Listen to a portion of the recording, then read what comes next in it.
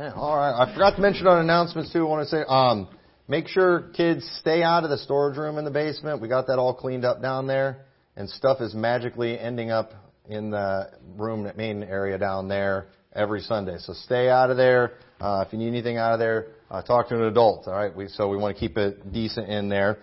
But Zechariah chapter 9, verse 9, we're going to look at a very famous verse for this time of year especially. Today is Palm Sunday. This is where the time where we remember Jesus, His triumphal entry, where He rides into Jerusalem. And while churches all over America are probably talking about that day, referring to this passage, I think very little is actually taught about the significance of this day. And I talked a lot about that last year, but I really want to focus on one really key thing on this today. But let's look at Zechariah 9:9. It says, "Rejoice greatly, O daughter of Zion. Shout, O daughter of Jerusalem. Behold, thy king cometh unto thee. He is just and having salvation, lowly, and riding upon an ass, and upon a colt, the foal of an ass." And this prophecy is given by Zechariah. It was nearly 500 years before it was fulfilled. This prophecy was given shortly after they had come out of the Babylonian captivity. They had been restored to their land, and they had been allowed to rebuild their temple. But if you read the story of Ezra and Nehemiah, they had some opposition along the way. The work got held up for several years. And so God sent the prophets Haggai and Zechariah to come along and to kind of give the children of Israel a kick in the pants and tell them it's time to get to work. You need to go build this temple. And so in the prophecies of Zechariah, it's prophesying about what's going to happen when they build this temple. And if they will follow the commands of the Lord, then eventually that Messiah is going to come, and He is going to suddenly come into this temple, and He is going to purify the sons of Levi. And there are many prophecies about what was going to happen sometime after they rebuild this temple with the Messiah. Now, it was 500 years later before it finally happened, but sure enough, on that Palm Sunday, we see what's mentioned here in Zechariah chapter 9, verse 9. Jesus shows up, and we're going to go to that passage in the New Testament here in a minute. But let's look at a couple other Old Testament references to this very same event, this very same day. There's a lot of scriptures on it. I preached on this last year. I'm not going to rehash all that stuff. But in Matthew chapter 3, in verse 3, when it's talking about John the Baptist, and it says, "For this is he that was spoken of by the prophet Isaiah," which is Isaiah, saying, "The voice of one crying in the wilderness, prepare ye the way of the Lord, make His paths straight." So not only did Isaiah prophesy about this forerunner to the Messiah, this one who's going to prepare the hearts of Israel. That was John the Baptist's role. He was going to prepare the nation to receive the Messiah when the Messiah came.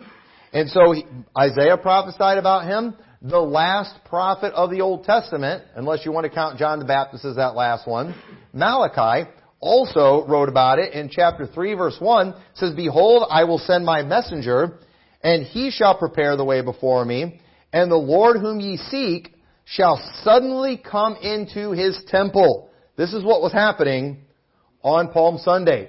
Jesus was coming to fulfill this passage. The Lord, the King, He was going to come, and He was going to come into His temple. And it says, "Even the messenger of the covenant, whom He delight in, behold, He shall come, saith the Lord of hosts. But who may abide the day of His coming? And who shall stand when He appeareth?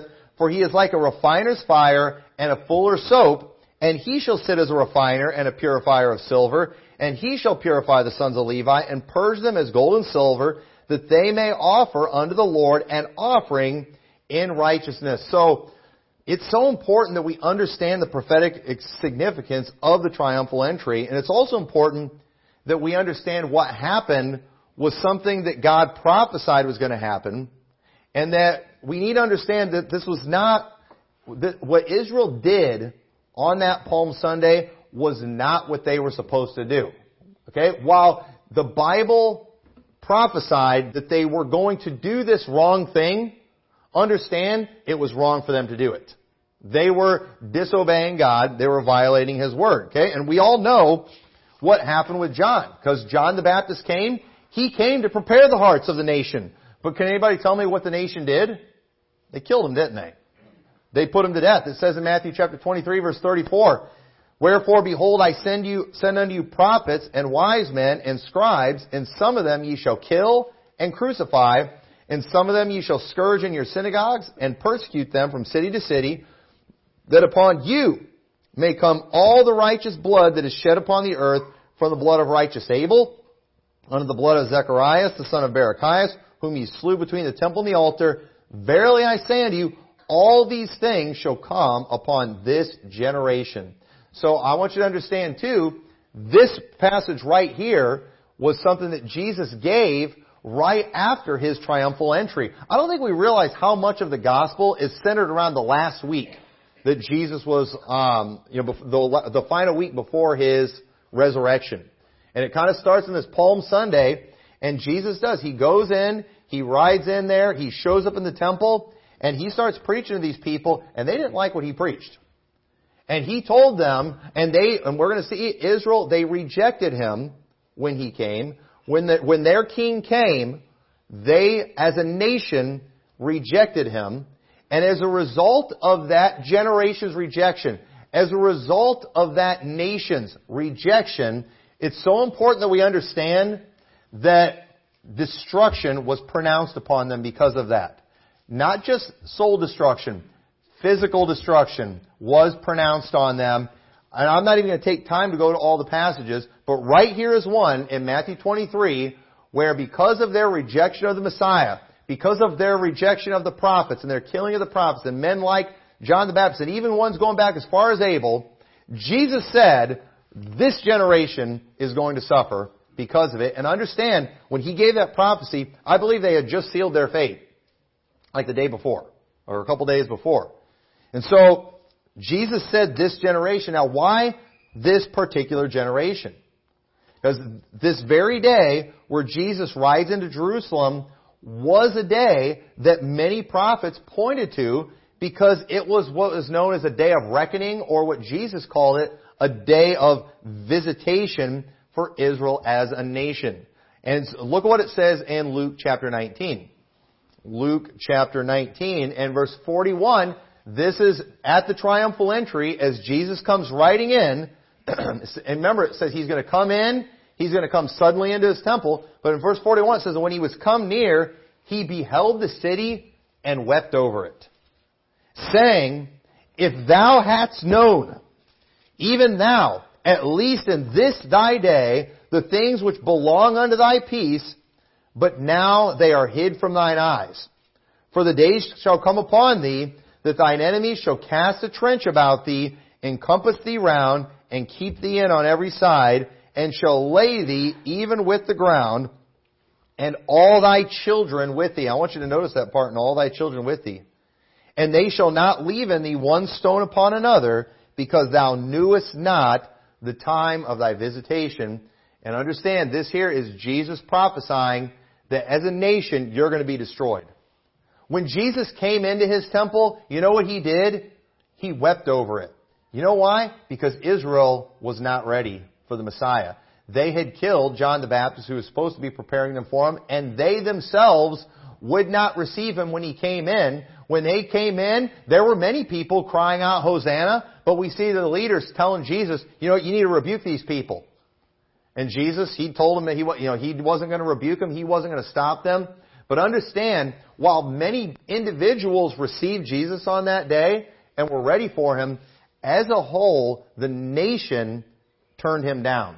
The nation rejected Him, and when that nation rejected Him, it sealed their fate as a nation, and Jesus immediately, He prophesied destruction there in chapter 19, and then it was right after that, chronologically speaking, in Matthew chapter 23, where He says, it's all going to come on this generation. Israel's rejection that day, it's important we get this. We need to get this in our head. It was a national rejection. And the next generation suffered because of it. What that generation chose to do on that day, understand, the next generation paid a massive price for it. And so Jesus' tears that He shed that day, it was because Jesus didn't just love the individuals and the inhabitants of Israel, but Jesus also loved the nation as well. And He understood their rejection meant total destruction as a nation. And it's something very important we need to understand about the Bible is that in the Bible, not everything that you read in the Bible is directed at individuals. Often it's rejected at nations, especially when it comes to prophecies. They are given to nations. Now, we're used to internalizing those as an individual, and it's not wrong for us to do that and to get principles from those things. But it's so important that we understand the primary application of these things, because while it's not wrong to make personal application from any passage, we never want to ignore original context and meaning. Otherwise, we're going to get confused. And I'm going to show you in Acts where some people get confused on some things, especially about repentance, because they don't understand this concept. And so, I don't think there's too many people right now that would argue with anything I've said so far about Israel's rejection of Christ as a nation. But here's the thing. If this is all true, what we're saying about Israel that day rejecting Jesus as a nation, then we need to take these things into consideration when we look at the sequel, you could say, to the book of Luke. Does anybody know what the sequel to the book of Luke is? The book of Acts, right? So Luke, because Luke focuses a lot on the prophecies about the coming destruction for Jerusalem. We don't even have time to go into all the examples that Luke gives. We're just going to kind of, we're just kind of hitting some highlights. We're going to look at one more.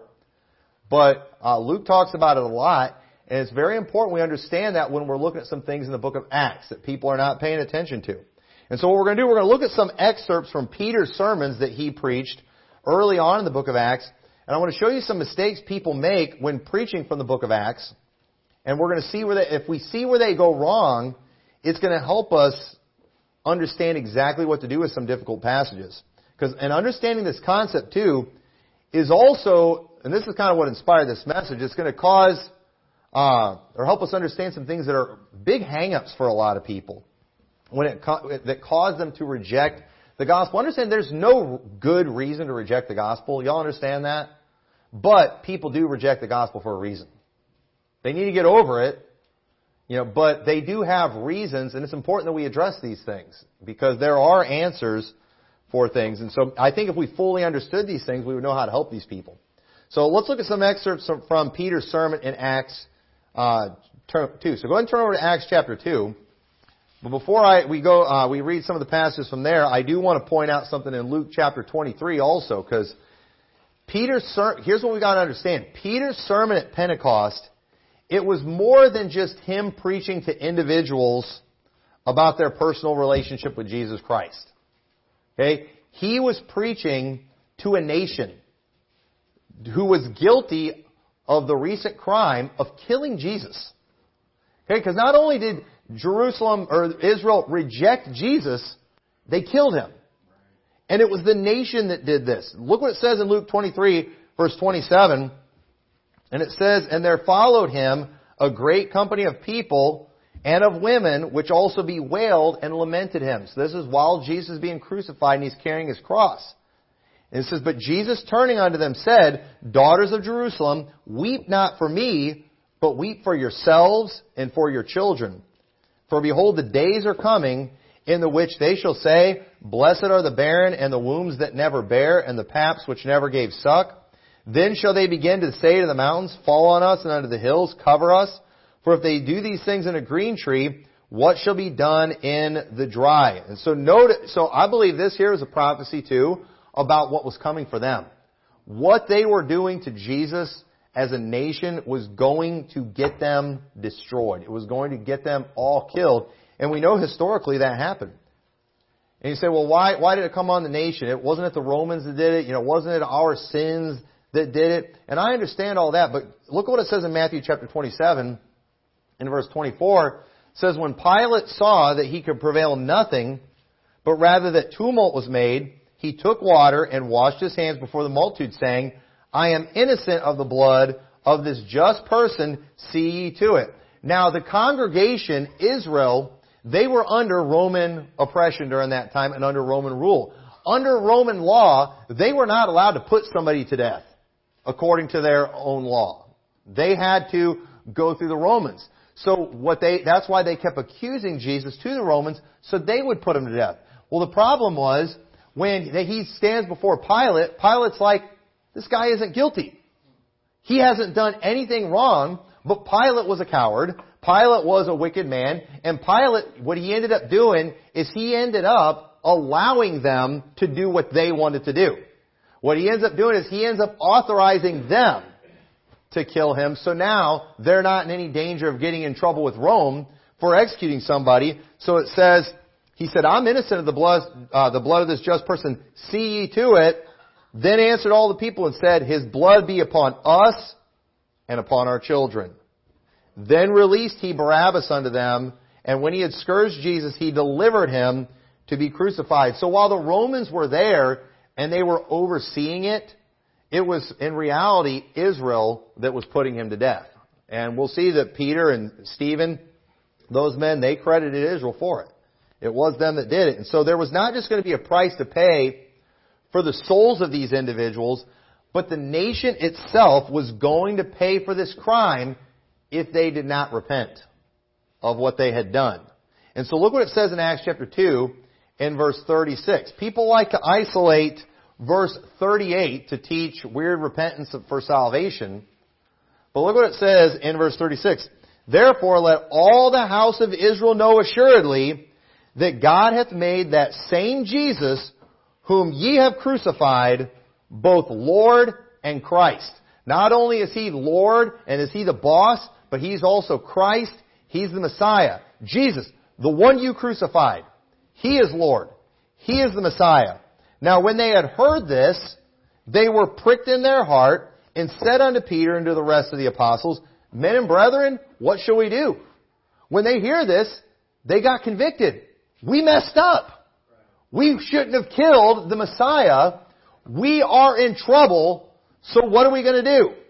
And Peter said unto them, Repent and be baptized every one of you in the name of Jesus Christ for the remission of sins, and ye shall receive the gift of the Holy Ghost. For the promise is unto you and to your children. Notice that again, to your children again. And to all that are afar off, even as many as the Lord our God shall call. And with many other words he did testify and exhort, saying, watch this, save yourselves from this untoward generation. Then they that gladly received his word were baptized, and the same day they were added unto him about 3,000 souls. So you know what he's doing here? Not only is he just trying to get these people to believe on Christ, which is what we do when we go out soul winning, but he is also trying to get these people to change their minds about a decision they had already made about Jesus. Because this same group that he's preaching to was a group that before said, crucify him. And literally had him put to death. Okay? Now understand, most of the people that we talk to out soul winning, they have not made a decision about Jesus yet. And if they have, they never made the decision to put him to death and to kill him. Now obviously they need to believe on him to be saved, but we see Peter preaching a strong language of repentance to this nation. Why? Because this nation had decided, we don't want Jesus, and they killed him. And so now, some are realizing the error, and you know what he's doing? He's telling them, repent. You need to change your mind about Jesus. He is Lord. He is Messiah. And you need to be baptized for the remission of sins.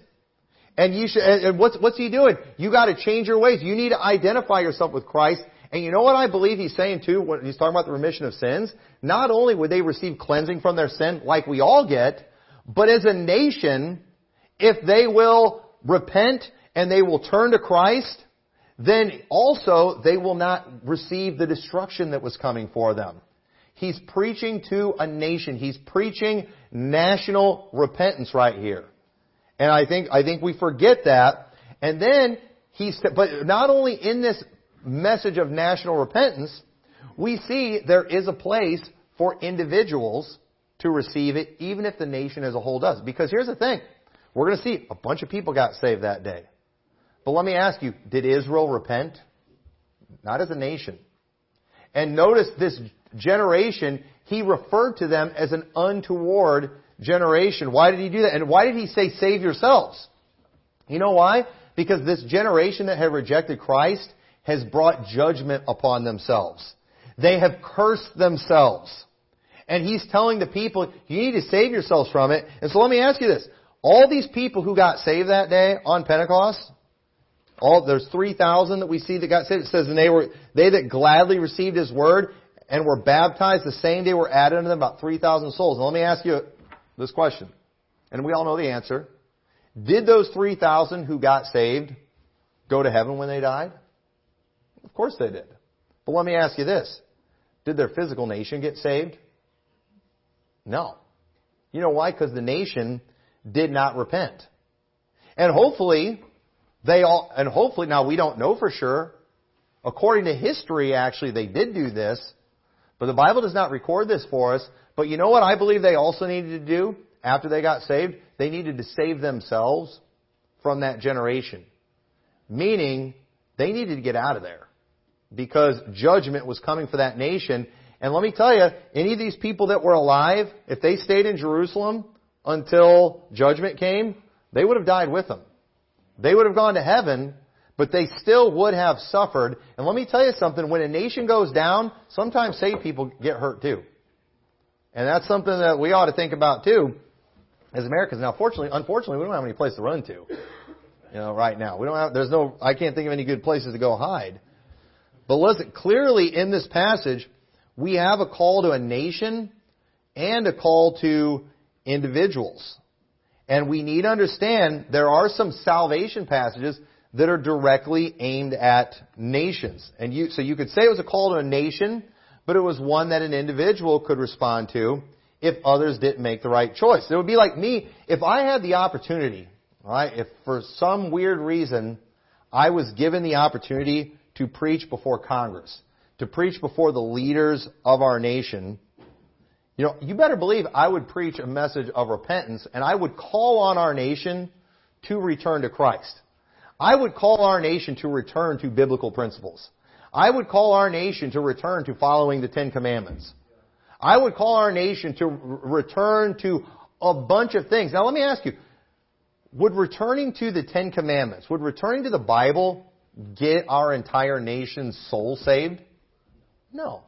But would it save our nation if we started following God's Word? You better believe it would. It would preserve our nation. It would protect our nation. And so I would definitely get up and I would call on our nation to return to Christ. Because I believe too, even if you look historically, even at the founding of our country, I don't believe all our founding fathers were saved. But I do believe they followed Bible principles, and that was very good for our country. And I believe it's what gave us a great country. Now, if those individuals did not get personal salvation, they died and they went to hell. There's no doubt about that. But I would definitely preach repentance towards our nation back to Christ. But you know what? Chances are it would fall on deaf ears with our leaders, wouldn't it? But that same message, if our nation and our leaders rejected it completely, our country would still be heading for destruction, wouldn't it? But you know what? If individuals who heard that message, if they received it, if they believed on Christ, they would be saved, wouldn't they? But it would be understood, while I'm up there calling on people to follow go back to the Ten Commandments, go back to biblical principles, I'm not preaching that as how a person gets saved from their personal sins. I'm preaching on how to save our nation from just destruction. So does that make sense? So we see that a lot in the Bible where you'll see preachers calling on nations to repent so they can save their nation. Within those messages many times was a place for personal repentance as well, and where a person could personally get saved. But a lot of times people are taking kind of those national things and making it for an individual and using it to prove you got to repent of all your sins to be saved. And I think that's ridiculous. And let's look at another example. Look at Acts chapter 3 and verse 13. It says, the God of Abraham and of Isaac and of Jacob, the God of our fathers, hath glorified His Son Jesus, whom ye delivered up and denied Him in the presence of Pilate. Now, did every single person in the congregation deny Him in the presence of Pilate? No, he had followers there. Okay? Even at the cross, His mother was there. Mary Magdalene, the other one, they were there at the cross. They weren't for that. They were there weeping. They were there sorrowful. But as a nation, okay, this is what these people had done. They denied Him. And when he was determined to let him go. But ye denied the Holy One and the just, and desired a murderer to be granted unto you, and killed the Prince of Life, whom God hath raised from the dead, whereof we are witnesses, and his name, through faith in his name, hath made this man strong, whom ye see and know. Yea, the faith which is by him hath given him this perfect soundness in the presence of you all.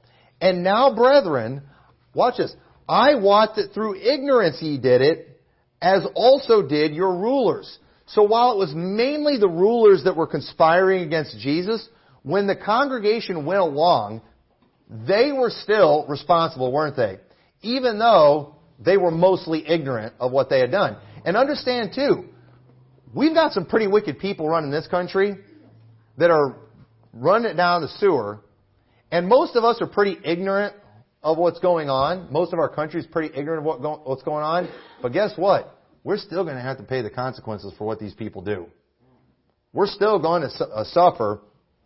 And, listen, we're already suffering now. Gas prices and inflation and grocery costs and all these things. And it's because of them. It's because of stuff they did, not because of what we did. But, we're still responsible, though. Because we do nothing. Vote some of these people in. And I don't want to go into all of that. But he mentions, though, he's like, I think with some of you, it was in ignorance. They still have a chance for repentance here. He says, but those things which God before showed by the mouth of all his prophets that Christ should suffer, he has so fulfilled.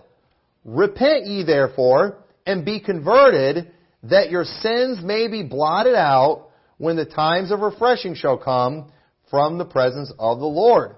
And he shall send Jesus Christ, which before was preached unto you, whom the heaven must receive until the times of restitution of all things, which God has spoken by the mouth of all his holy prophets since the world began. For Moses truly said unto the fathers, a prophet shall the Lord your God raise up unto you, of your brethren, like unto me. Him shall ye hear in all things, whatsoever he shall say unto you. And it shall come to pass that every soul that will not hear that prophet shall be destroyed from among the people. Do y'all see that? He said everyone that hears that prophet, that's Jesus Christ, they're going to be destroyed. This is another reminder of not just a soul destruction, a physical destruction that was coming for Jerusalem. We're always kind of making this about, individuals and applying it to our situation today. No, this is something very specific on that generation. Now, I will say today, if you don't listen to Jesus, if you don't receive the gospel, you're going to be destroyed, spiritually speaking. But physically speaking, you might not. A lot of people, in America are going to go to the grave, live a good long life. They're going to die and go to hell. And they're going to have that soul destruction, but they're not going to have the physical destruction. These people are going to have both because of what they had done. And these men who love Israel, who love their nation, want to see it spared, and they are calling on their nation to repent in these stories. And so, here he's preaching to a nation whose sins needed blotting out if they were going to survive as a nation. I believe verses 19 and 20 showed that Peter believed Israel still had a chance to repent. I believe at this point, they still had a chance as a nation to survive what they had done. Had they listened to the preaching, had they as a nation repented and believed on Christ. But again, so verse 23 shows, though, that every individual is also responsible and can get out of that judgment. And verse 17 shows, even if they were ignorant, they were still in trouble. And so, we need to keep all these things in mind. Now look at chapter 4 of Acts. Acts chapter 4, verse 8. Peter preached again, then Peter, filled with the Holy Ghost, said unto them, watch this, ye rulers of the people and elders of Israel. He's talking to the leaders.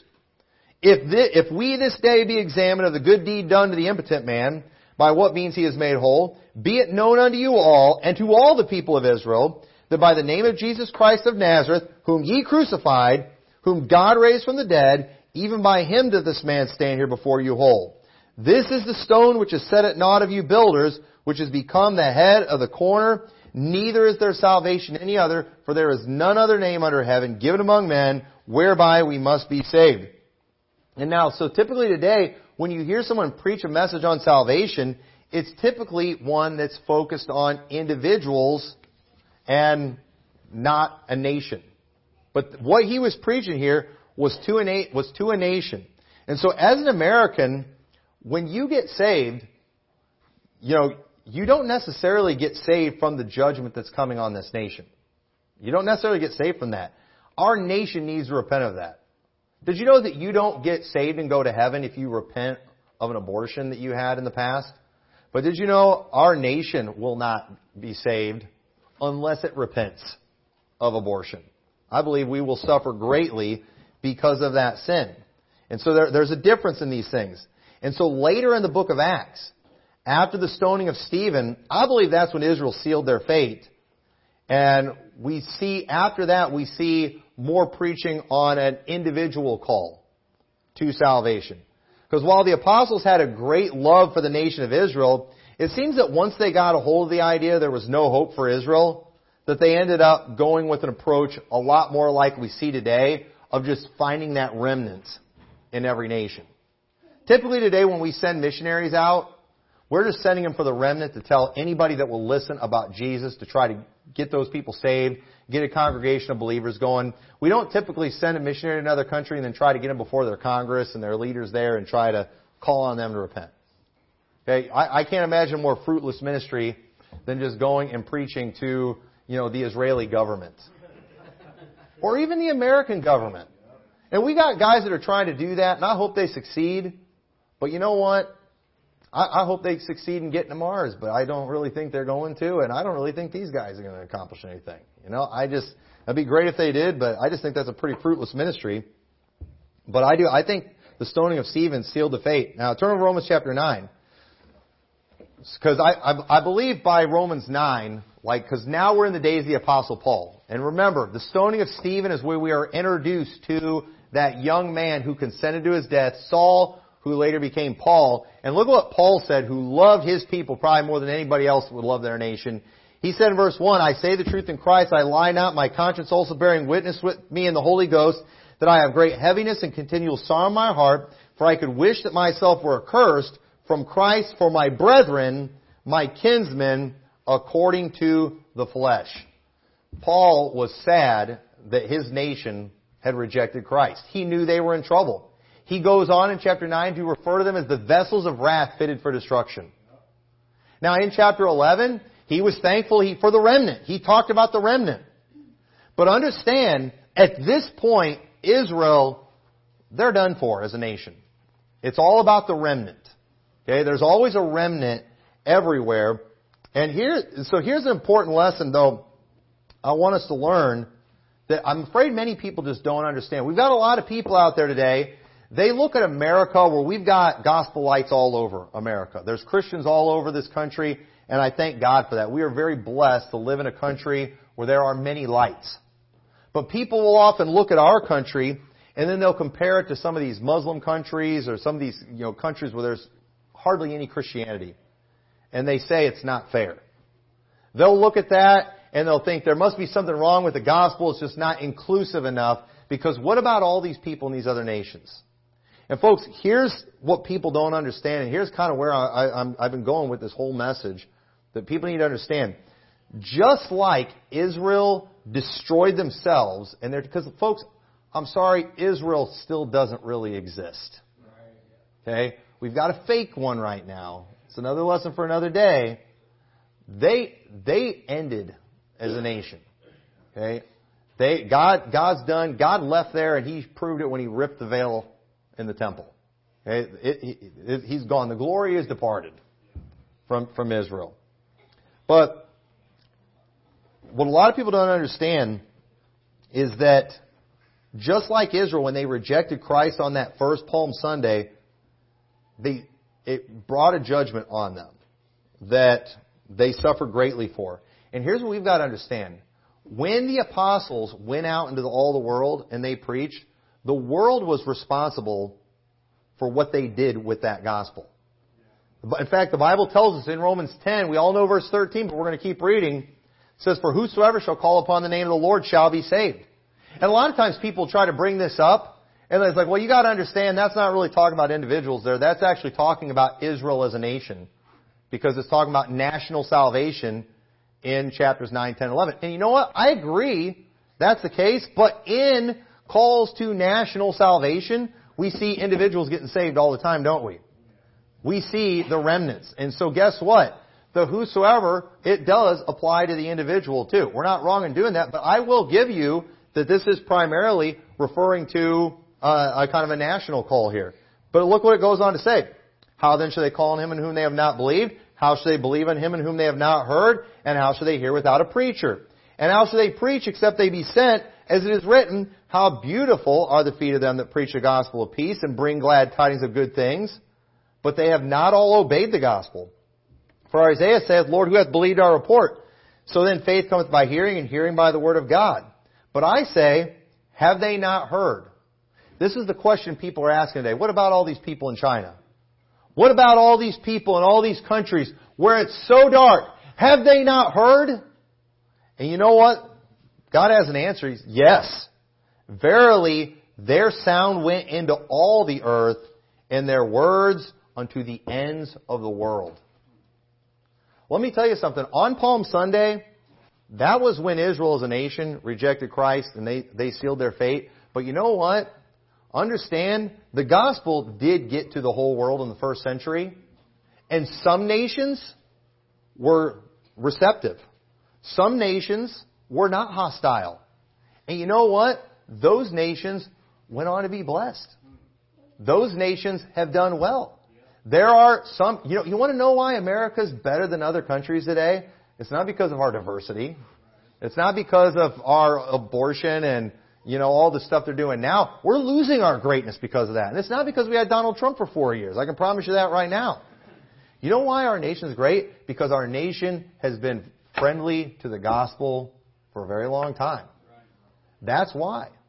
And if we can keep that, then you know what? We can save this nation. But if our nation becomes hostile, guess what? We will suffer, and not only that, our children will suffer. And that's what we saw. I'm not going to go back and look at those passages again. When he's calling on Israel to repent, he kept referring to the children. Why? Because these things, they were going to suffer. And you know why these nations are dark today? Because at some time, maybe hundreds of years ago, somebody brought the gospel to them, and you know what they did as a nation? They ran them out. As a nation, they killed them. Or some places, the gospel came in, they received it, but then later, they apostatized as a country. And you know what? Now, the future generations are suffering because of it. Listen, and folks, it's not God's fault that the Middle East is the way the Middle East is. It's not God's fault that Africa is the way Africa is, and that Asia is the way Asia is. It's not God's fault. It's their fault for what they did with the gospel. And understand, there is such a thing as a national rejection of Christ. And when that kind of thing happens, bad stuff always follows. And let me tell you something. Brother Daniel mentioned we were singing songs about Palm Sunday today, but then we sang a song about the second coming of Christ. And let me tell you, when Jesus Christ returns, one of these days, a day of reckoning or a day of visitation is going to come for all the earth. And on that day, when that day of visitation comes on all the earth, the nations will be responsible for what they have done with the gospel. And you know what? Some countries are going to have a bunch of people to get taken up in the rapture. And some countries are going to have barely anybody. And some countries are going to suffer more than others on Judgment Day. Why? Because they asked for it. They chose that. And so when you see these dark countries, don't look at that and say, how dare God? No, say, how dare they reject the gospel? And you know what? If you really have a burden, you know what you should do is you should see if you can find a way to find a remnant of them out there. Because there's still people over there, if somebody gets the gospel to them again, they'll receive it. But where they're at as a nation, it's their own fault. The Bible says in Exodus 20 verse 5, after it says, thou shalt not make any graven image, it says, thou shalt not bow down thyself to them, nor serve them, for I, the Lord thy God, am a jealous God, visiting the iniquity of the fathers upon the children unto the third and fourth generation of them that hate me, and showing mercy unto thousands of them that love me and keep my commandments. We've got too many people acting today like Christianity isn't fair because so many have never heard the gospel. But what they don't understand, those dark nations are dark for a reason. Israel is gone for a reason. I mean, look at all, and you say, why didn't all the other nations go yet? God gave Israel 2,000 years. From Abraham to the time of their destruction, God gave them 2,000 years, and I think He's given the rest of this world roughly that amount of time too.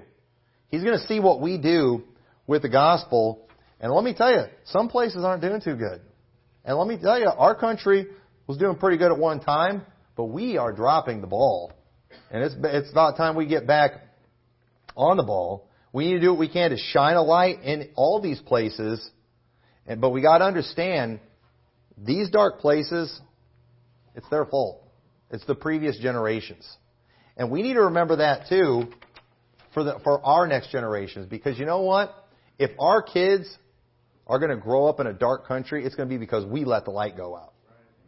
It's our responsibility to preserve this thing. We got to stop just hoping for good in the future. No, we got to make good happen right now.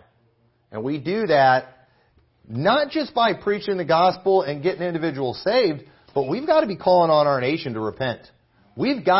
Somebody has to keep calling out sin. I think it's ridiculous how much attention this small church gets. Just because of not of what we do, what we preach. Think about that. We've never physically hurt anyone. I mean, we've not done anything to anybody, but just because of what we preach, we get on lists and things. Isn't that amazing? You know what that just tells me? We live in a dark country. Our country is getting dark, and you know what? I want to do my part to keep the light shining. And so I'm going to keep preaching to individuals to get saved, but we're going to keep preaching national repentance too, and try to salvage as much of this thing as we can. So with that, let's pray. Dear Lord, I pray this message was helped everybody. Lord, I pray you'll help us on this Palm Sunday to just remember what happened on that day, Lord. While we see an exciting moment that day, while many people were excited about your coming, Lord, we do see that the nation as a whole rejected it. It was actually ended up being a sad day.